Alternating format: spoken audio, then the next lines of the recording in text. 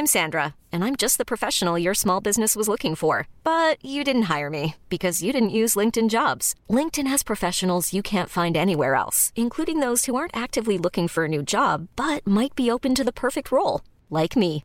In a given month, over 70% of LinkedIn users don't visit other leading job sites. So if you're not looking on LinkedIn, you'll miss out on great candidates like Sandra. Start hiring professionals like a professional. Post your free job on linkedin.com/achieve today. Hey, Matthew here. Scaffold is on a short break, but in the meantime, I wanted to put a rerun down the feed. My 2019 interview with the Italian architect Francesca Torzo. We recorded the interview the morning after her Architecture Foundation lecture at the Barbican Center, and it's really one of my favorites. There's something so disarmingly genuine about Torzo and her work, which seems to somehow exist outside of time, rooted as much in antiquity as in the present. Torzo's just been nominated for an EU Mies Award for the Z33 House in Belgium, and not too long ago, this very conversation was transcribed and published by the Italian publisher Thymos Books. You can find out more at thymosbooks.com. That's thymosbooks.com. All right, so I'll be back again in a couple weeks with new episodes, but for now, here's my 2019 interview with Francesca Torzo.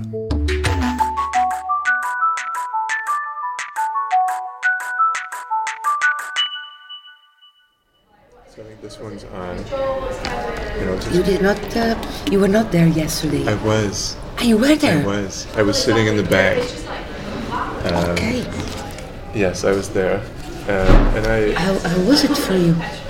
I felt very enchanted by the lecture, in a way that I don't often feel when I come to see architects talk about their work. That is good. And I'm on my way over this morning. I was trying to explain to myself where that sense of enchantment came from, and I think it has to do with how otherworldly both your work is and you are as a person, based on this brief impression I had of the lecture last night, where I felt like in some way you just kind of emerged from the mists, the way your buildings appear to you, from some other time in some other place. Another thing that I was astonished by was the sense of freedom that you seem to have been able to grant yourself in the way that both you design your buildings, but also that you explain them and you express yourself to a public. And so I wonder maybe if we could start there. Where does this sense of freedom come from? The question is very interesting because you are touching my most precious value, freedom. But then freedom may be very abstract. And I would not say I gained, but I protect a certain degree of freedom. You ask where it comes from, and maybe that question I'm not really able to answer. I feel more at ease in recalling where my interest is or what matters to me. During the work, I'm always very curious of a cultural context and a material context which is very wide. It's not only the site given for an assignment. And so it always starts from listening to a kind of storytelling about landscape, urban context, people, but it is a plurality of variables and ingredients, and maybe that comes also from my personal history. I thought I would be physics or a writer. I didn't have a plan becoming an architect. It was maybe a kind of postponing the choice, and therefore I'm always seeking for a plurality of stories. So I'm very fascinated by construction, technique. I love to go to museums of any kind. anecdotes are highly valuable as well as myth stories. But in that sense, more people are like me. Don't think I'm exceptional. But indeed, there is a tenacity, and also probably rising from an incapability of making a move if I do not understand, or if I'm not convinced of a kind of loyalty of an asset. You have many negotiations in the practice of making buildings, which are negotiations at a cultural level, at a material level, and many times I encounter, but I think that happens in several professions, a kind of automatic mechanicism of choices which have no motivation before. For example, the building site of Belgium, the House for Art, the builder was an association of two companies, Hauben and Belenko, and they both told me in different moments of the process that before this building site they thought that things were done in one way. And this one way was relating on convention, on habit, on prejudice, also a certain degree of laziness, of thinking. And after this building site, they say this building site is the proof that just everything is possible if you just stop and think. So the protection of my freedom is otherwise said for me the protection of honest life and practice, where the curiosity is feeding and fed by formulating fresh questions and precise questions, which are naturally all the time different because life around is all the time different. This sense of honesty also came through in your talk last night, and earnestness. And I feel as an architect quite vulnerable when I put myself in a place of total earnesty. Vulnerable to being taken advantage of, or to investing all of my efforts in a kind of passionate expression that then is preyed upon by other industries or other actors in the broader field of architecture. Basically, architects work so hard, and I imagine you work harder than most. And in your case, your earnestness and your honesty has played to your advantage. But for many architects, I get this sense that they kind of toil at their own expense. And I just wonder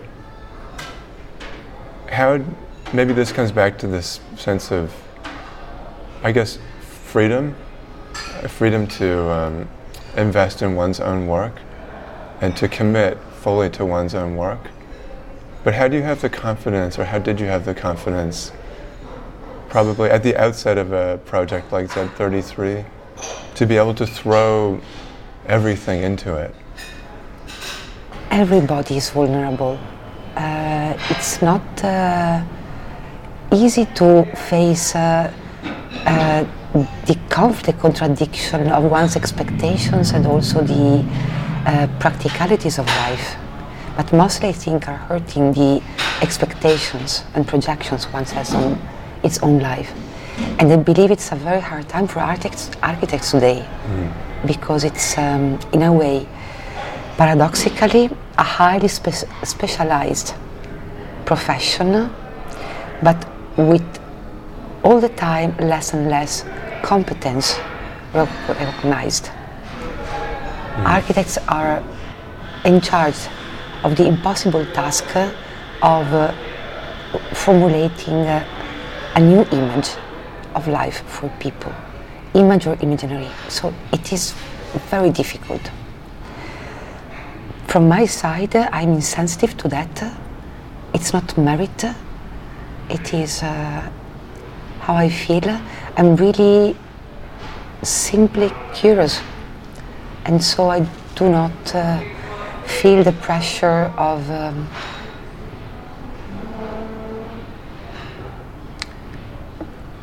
profile for my practice or my work, but I'm just interested in the work itself, and that releases me from a lot of human stumbling and fighting, I guess. You spoke about confidence, and strangely, I would not speak about myself as that confident, in the sense that I'm stubborn and I'm curious, and if I do not understand, I don't move. So I can take a very extreme stance just because I need understanding. I would not call it confidence. It is an urge. In fact, yesterday evening I was very nervous. And you said as much when you started the lecture. Yes, I said better to say it at the beginning, and so it's clear that if it is that visible, people already know. So we are all more relaxed. It's interesting. You'd often assume that to be free requires confidence. But in hearing you talk last night,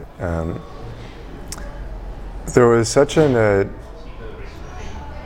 guess there was a stated lack of confidence, but there was such an agility and fluidity through which you pass from one thought to the next and one association to the next. I felt like it was kind of hypnotic, and I felt like I was being invited into your subjective experience. It was an invitation you were giving to kind of join you on this train of thought.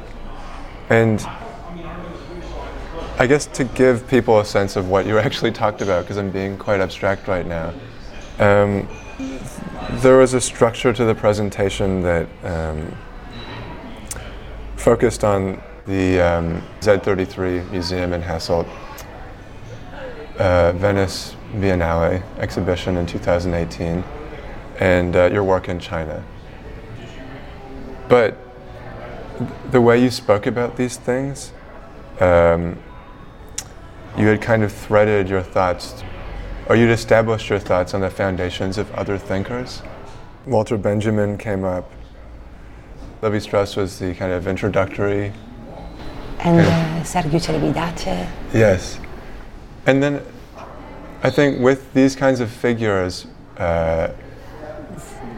forming a kind of constellation maybe under which you're thinking, I wonder, like, what is the tradition of thought that you're a part of, if any? What kind of examples are you leading by to be able to think this way, or to be able to kind of make these connections, to talk about your work? Due to my very solid shyness when I was a child and a teenager, I was also very often ill, so I've been growing up with books. So I need reading. Therefore, there is an infinite constellations like the sky. There are so many incredible minds that have lived, and that always can help you. Even when they contradict each other. That is what what touches me so much. That humankind is since such a long time reflecting on its own life, but in such sentimental, but not romantic, sentimental as a living being, made of thoughts, and emotions, abstractness and materiality since millennia. I have this astonishment and wonder, how did a man which was almost a monkey 8,000 years ago start engraving dances on a rock? Isn't it unbelievable how that happened? That a monkey started making a tool to portray a dance, or hunting of giraffes, so to represent rituals and moments of life which are holding already all this imagination. So there is a mystery that I hope will stay a mystery for all my life. I don't think there is a sorting out. And that's very warm to listen to you, and also a relief, because indeed I was working really profoundly on the talk of last evening, because I highly respect the institution, and I was hoping to give a contribution, a solid contribution to the institution and Alice. And the construction was indeed like a storytelling, an antique storytelling, a mythological storytelling, which has always a kind of circular time. And so it was very important. There was, I think from your question that you noticed that there were kind of inner circles. So there was a kind of almost invisible repetition from all the chapter, and then a main coming back to the beginning. And why the choice of this structure of narrative? It is tuning the talking and the words and the pace with the main question of my daily, which is how can you have an understanding which is precise, logical, and at the same time reading a kind of unconscious level that is for me all this cultural layering through millennia. It's not a bubble of feelings that is embarrassing to talk about. And the only way I found is through kind of folk structure, where you reapproach some key figures, personages, or key questions through meeting them again and again. In that way, it's like the mind has time to rest with the personage and think about something different. And the will of presenting a selection of projects, or 3, but start with the Triennale Exhibition Cosmos without talking about the exhibition really, is because I think the most interesting thing are when you don't have a footnote. So to show you something but speak about something different. The mind of people I observe has hungriness all the time, like also children. They respect you when you challenge them, not through competition, but when their curiosity is kept alive. And it's not, again, a race or a game, but the mind of human being, I observe, has hunger all the time and is in need of, at the same time, attention, movement, and privacy. That is also what I'm looking in the building. When we were talking about Site 33, I just sketched a small note that all spaces are a little bit smaller than you would need, or feel a little bit bigger than you would expect. And that displacement, which is really very subtle, is to allow people to, now I can say it works, so I'm very happy, to allow people to have a space on their own, even when they are with others. Also, if you go in the street, you always see gestures. If we look down now, all people choose their way of walking on the street, meaning they choose on which side they walk, because if there is this convention of one direction or the other. But each individual is making him, herself at comfort. It is a cultural instinct. And also you see how people, you see that man, he chose a place on his own now, in between the light and the yellow metal stick. If you observe people and gestures, you see that there are kind of recurrent gestures, and that is where I read culture. And this happens also with buildings. The way you're describing the people on the street right now obviously translates into a curiosity about people generally. And you kind of, the way you're talking and the way you're observing, to me you talk like a writer. You talk like a novelist almost. And you have this... Isn't all about that? Yes. Making spaces, don't you think so? I think so. And so there's, to me, as I hear you speak, a novelist's sensibility at play. I mean, further to that point, Chiasmos, which is the title of the exhibition you put on at Venice. In Milano. In Milan, sorry. In Milan, at the Triennale. Yes. The title is taken from James Joyce's Finnegan's Wake. And then for another exhibition, which I think was part of the Venice Biennale, you had written a monologue about spaces, which was adapted from Virginia Woolf's... Words Fail Me. Exactly, her famous essay, Words Fail Me. And what you had done very deftly is changed words to spaces and made some subtle alterations beyond that. But this kind of fluidity between the meaning of words and the meaning of spaces, or words as a kind of tool for transmitting meaning, and spaces as a tool for transmitting meaning, or perhaps vessel for transmitting meaning, seem to resonate so much. And I guess that ties into this question of the writerly sensibility you have and how integral that is to the architect's sensibility. Mm-hmm. It is was Wittgenstein saying, quoting, what you cannot speak, you should keep silent. And so it's very difficult to speak about spaces, especially for where is my interest, without sounding vague or naive or romantic, to speak with precision. That's why I am asking help to novelists. And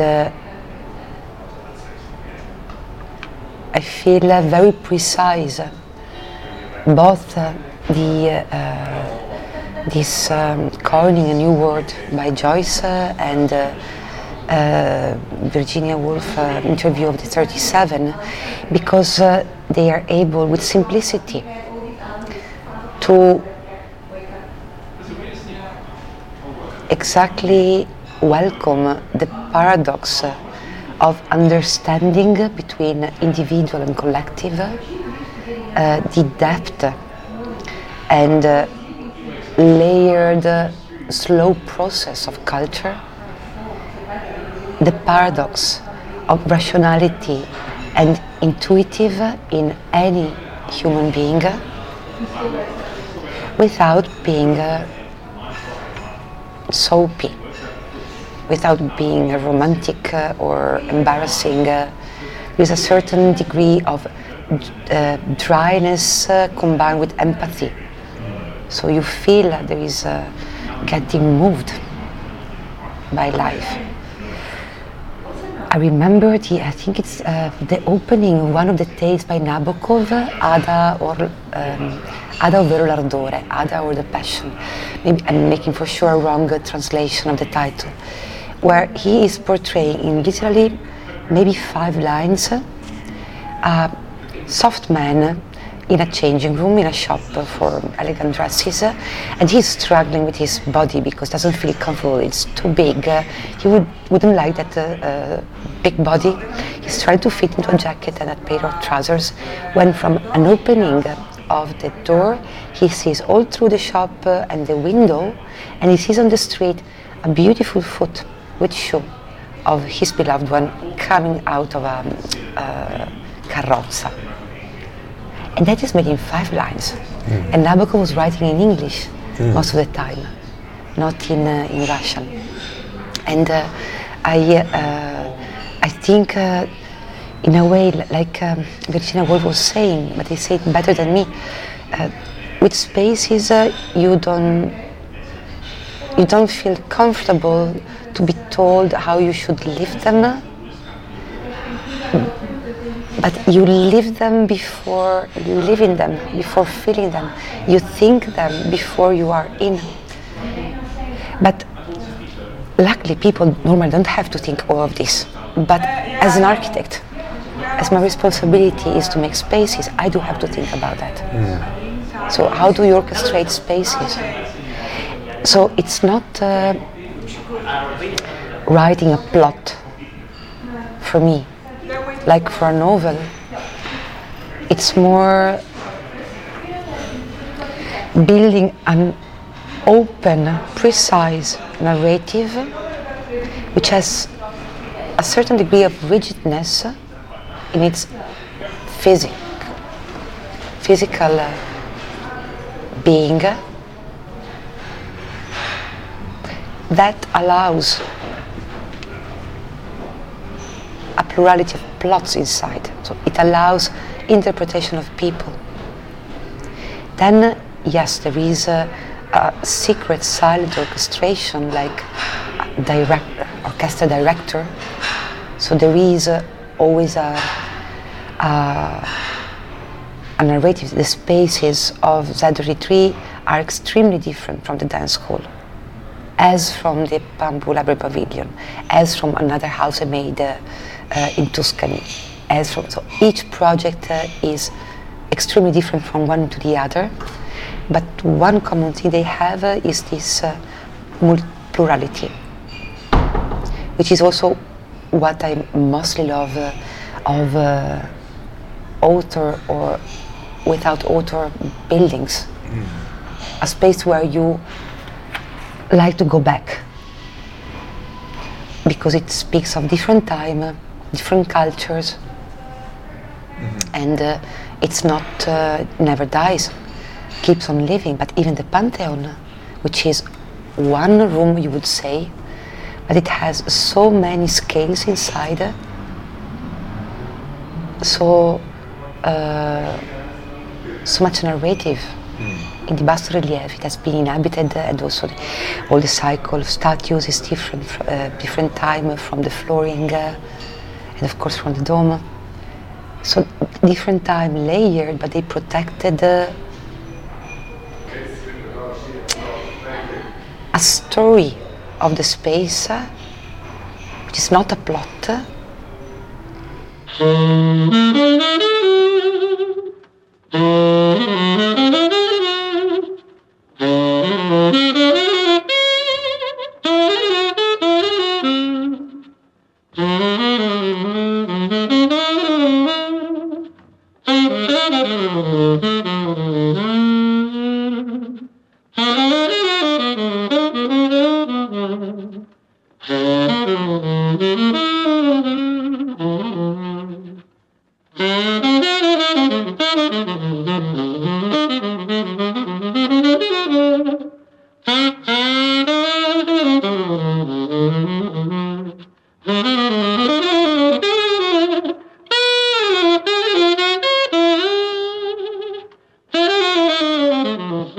My life before studying architecture, but even when I studied architecture, I had no idea what was making buildings. I loved to study history. I loved to discover the craziness that, like the main mathematical tool, which is the base of software, to calculate the structures and prove stability was almost invented to discuss and prove the existence of God. No, like the infinite integrali. And dancing, dance, very important dance for me. Still today, also I don't have time, and I work so much that I don't succeed in dancing how much I would like to. But it's I did different types: classical dance, contemporary dance, tango, and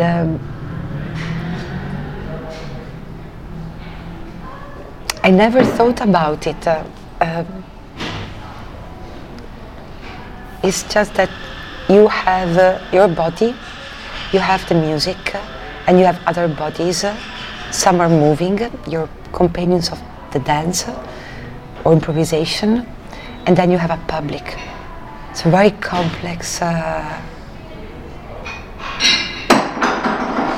constellation of relations. There is a lot about space, but there is also a lot about unpredictable reactions and happenings. And with dance, it's very clear that when it is not full, the movement, it's painful. So it's beautiful with dance that when you see it's all natural, there is a lot of work behind to achieve that naturalness, and all the point is to be natural. And when it is not natural, you almost feel your body shouting. It's a movement. No? When you feel it stopped, you feel unfinished, you feel incomplete. The same thing is also thinking spaces. But this is almost a little bit embarrassing me because it's very personal, and but it's very clear for me the sensation, the sensation. But it's really embarrassing me a little. Why? Maybe I should rephrase it.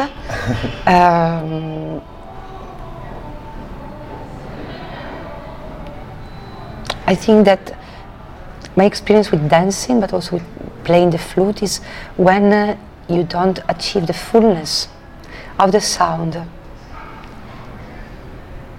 or with your body, or the fullness of a movement with your body, the space, and other body, but in first place your body, you are mortified, you crumble. It's really unbearable. And the same thing with space is when it's not, there is no, if you follow a rule in a mechanical way, you can't get fullness because you're doing an exercise. Then fine, it's very much needed to train. But the only thing that matters is that fullness. And so if you need to deny a window to complete the experience of a space, you have to allow yourself to deny the rule you have given as discipline to an orchestration. It's a very serious profession, making buildings. We have a lot of responsibility, economical, static, cultural, at the level of daily. So it's a serious profession. It's not a game. I think that's why I think it's needed a low profile and a humble profile to be architect. Maybe further to that point, there's this word that comes up in the way you described the position of your practice as being defilade, defiladed. Yes. This is a word I hadn't come across before, but it seems to suggest that you are consciously outside of or disengaged from certain distractions that tend to overtake us and pull us away from work and focus. You're kind of on the periphery, I guess, physically. Where is your studio located? In Genova. At the moment, it is you cannot arrive by car, so you have to bring on top also the 40 kilos of concrete when you're making the model, so has some side effects, but it's beautiful view towards the sea. And it's detached And this is a space for thought and reflection and focus and Yes, but also on that I would like to a little bit provoke this kind of legend on the retreat. It's very romantic. Yes. One thing I did very rapid, when I won the competition on Saturday 3, I closed my website. Same day. The morning I got so many phone calls and I felt it was really not the time. I found it highly embarrassing and unhonest, like everybody willing to talk when there was nothing to talk about. There was no building, so what are we talking about? Just that. And so the only way in this time is to just cut completely communication. And that was my choice. Which I'm aware is the opposite of, I think, anybody would do. But it's really coming from this very basic thought that there was nothing to talk about. It was my first building at a certain scale. It's different now, like with other projects that are in progress, because it's they're going to be, we are with the prototyping, building permit, they already are in a process. But winning a competition is nothing yet for me. So we matter the building. And there is a span of years in which you seem to have consciously stayed removed. Yes, I was busy making the building. It has been an excruciating process, really, and excruciating, because of politics. This deterministic, lazy pattern of professional. So in order to make feasible something which was highly ambitious, like this a public building, ambition in the sense we spoke yesterday of this festivity or presenting a community. On the other side, a budget less than social housing. Really? 7 million for 4,600 square meters. 5,000. Aha. No one can see me, my jaw is dropped. So I'm very proud. I'm very proud. Less than social housing. And to do that, in the competition, it was like we had a plus of 1 million at the end, but of this, like only 300,000 approximately for the scope of work of the competition, and the other were extra required by the client, Provincia Limburg, for to update all the fire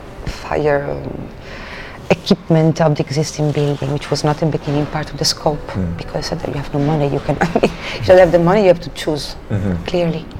And so from the competition, the decisions were very, very sharp. It's like 85% of the budget on the extension building, and only 15 left on the extension. And also in the extension building, I mismatched, renovation I meant. In the extension building, there are really facade taking money, the detailing, and all the rest you could almost call it fish and chips, but it is done with care.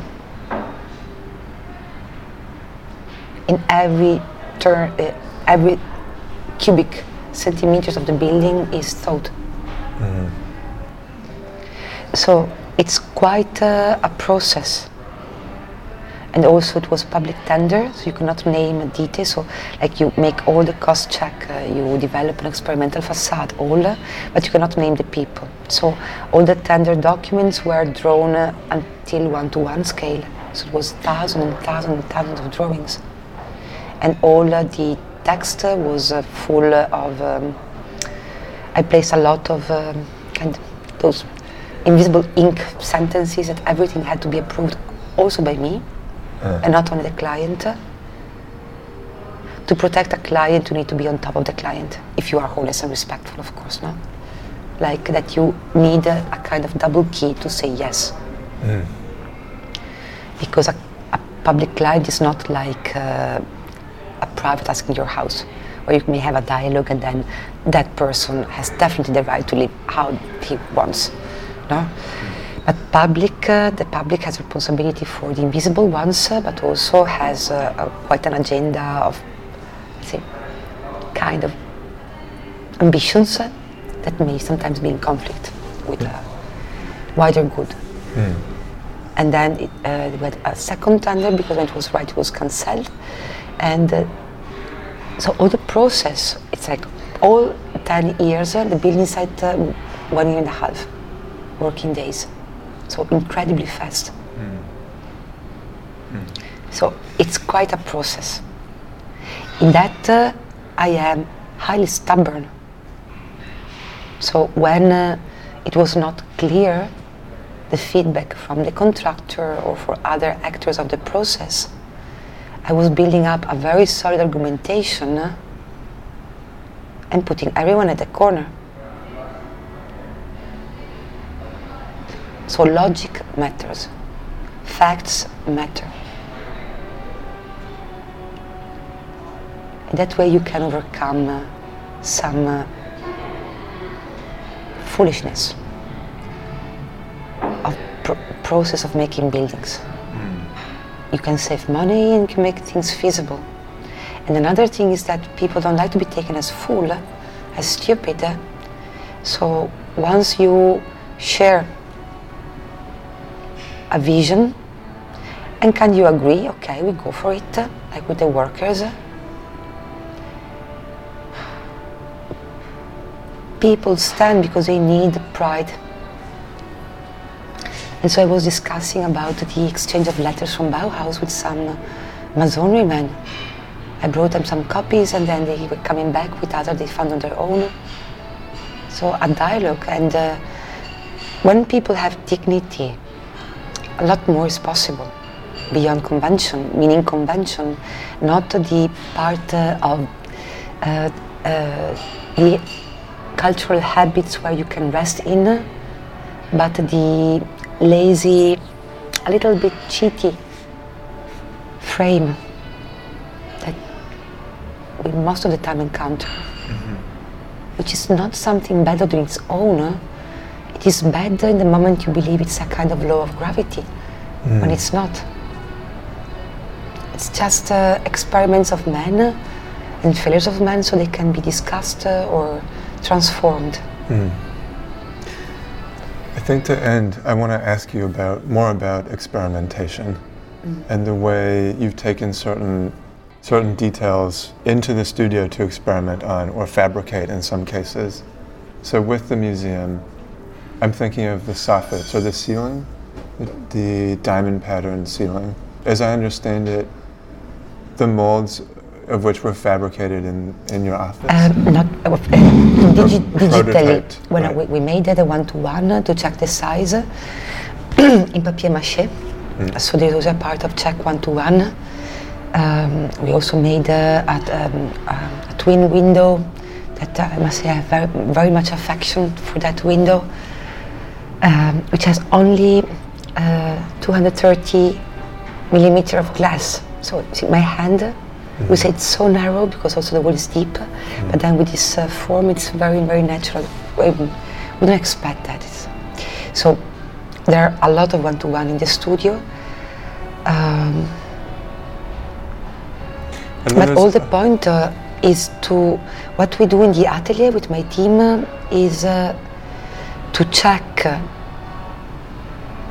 hypotheses we made so that we can support the stand of other people. So we can give knowledge that we discovered, or we have the solidity to support when other people may have to make a battle for a common goal.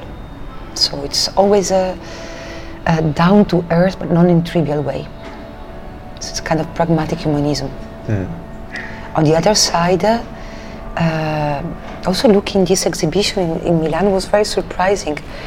I found I have 20 years of work that that I didn't realize because I never looked back, so I keep on going, moving. And there are really kind of assonances, and it's strange that in all projects there is always a structural or construction experiment, but it's never the purpose. It seems I and we just land there to find a solution that is able to combine several variables. And most of the time, the most sensitive variable is silenceness. Silence. This naturalness where you don't need to see all the effort. You see this with the pendulum in Padova, or also this facade. It's jointless because there was no way to place a joint, because it couldn't become a theme, because the windows had another logic, and so would sound dissonant, forced. And so we had to make all these 6 years research to find a way to avoid joints, because otherwise it would have betrayed the citizens. So the motivation is, please let a child throw a ball on the wall and have back a sound of a full wall, a real wall. That. How do you survive? Doing a lot of jobs and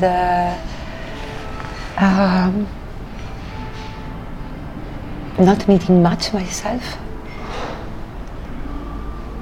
Or maybe I need the most because I need naturalness and fullness in life.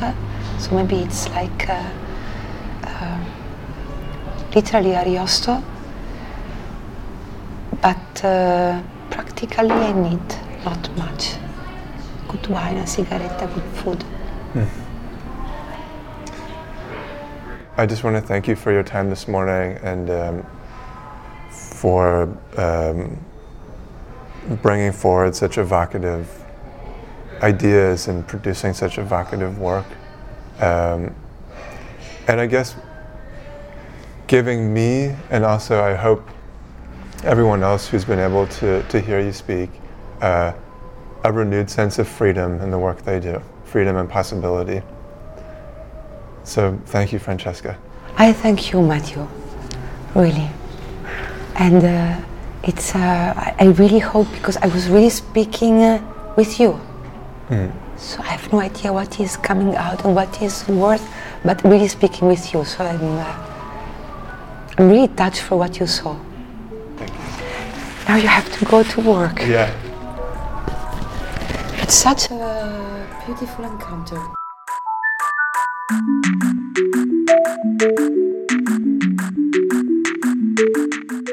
So that was my 2019 interview with the Italian architect Francesca Torzo. Special thanks to Timeless Books for turning this episode into a book, which you can find out more about at timelessbooks.com. That's THYMOS books.com. Thanks as always to Scandalin, and thanks to you for listening. I'll see you in a couple weeks.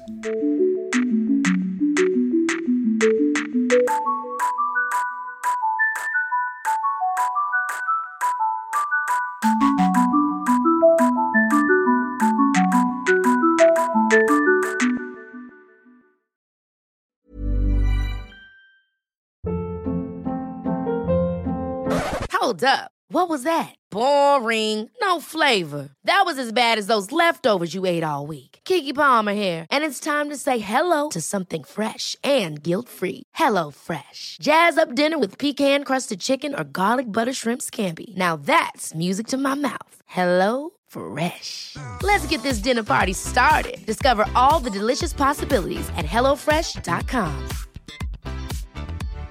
If you're looking for plump lips that last, you need to know about Juvederm lip fillers. With Juvederm Volbella XC and Juvederm Ultra XC, your lip look, whether it's subtle or bold, can last up to 1 full year with optimal treatment and no additional maintenance. Find a licensed specialist and see if it's right for you at Juvederm.com today. That's JUVEDERM.com. Add fullness to lips in adults over 21 with Juvederm Volbella XC or Juvederm Ultra XC. Do not use if you have severe allergies or a history of severe allergic reactions, or if you're allergic to lidocaine or the proteins used in Juvederm. Tell your doctor if you have a history of scarring or taking medicines that decrease the body's immune response or that can prolong bleeding. Common side effects include injection site redness, swelling, pain, tenderness, firmness, lumps, bumps, bruising, discoloration, or itching. As with all fillers, there's a rare risk of unintentional injection into a blood vessel, which can cause vision abnormalities, blindness, stroke, temporary scabs, or scarring. For full, important safety information, visit Juvederm.com. Planning for your next trip? Elevate your travel style with Quince. Quince has all the jet-setting essentials you'll want for your next getaway, like European linen, premium luggage options, buttery soft Italian leather bags, and so much more. And is all priced at 50 to 80% less than similar brands. Plus, Quince only works with factories that use safe and ethical manufacturing practices. Pack your bags with high-quality essentials you'll be wearing for vacations to come with Quince. Go to quince.com/pack for free shipping and 365-day returns.